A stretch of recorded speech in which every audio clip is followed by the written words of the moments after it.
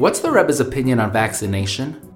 To give it in short, what the Rebbe wrote, and to take the general gist of what the Rebbe wrote. Number one, the Rebbe is of the opinion that one should follow the general custom that's done in one's particular city or place or country, which means if most people vaccinate, and as the Rebbe said in America, most people vaccinate, then it's definitely something that should be followed.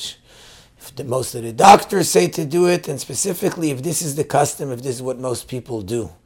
The Rebbe also speaks when people wrote that they're afraid that it can cause problems, and there was times it caused problems, and the Rebbe wrote that the problems were only in the beginning when they weren't yet properly, they weren't in the highest caliber, in the highest possible way, but now they've fixed these things generally, and therefore there's nothing to be afraid of, and if there's nothing to be afraid of, on the contrary, one should do it.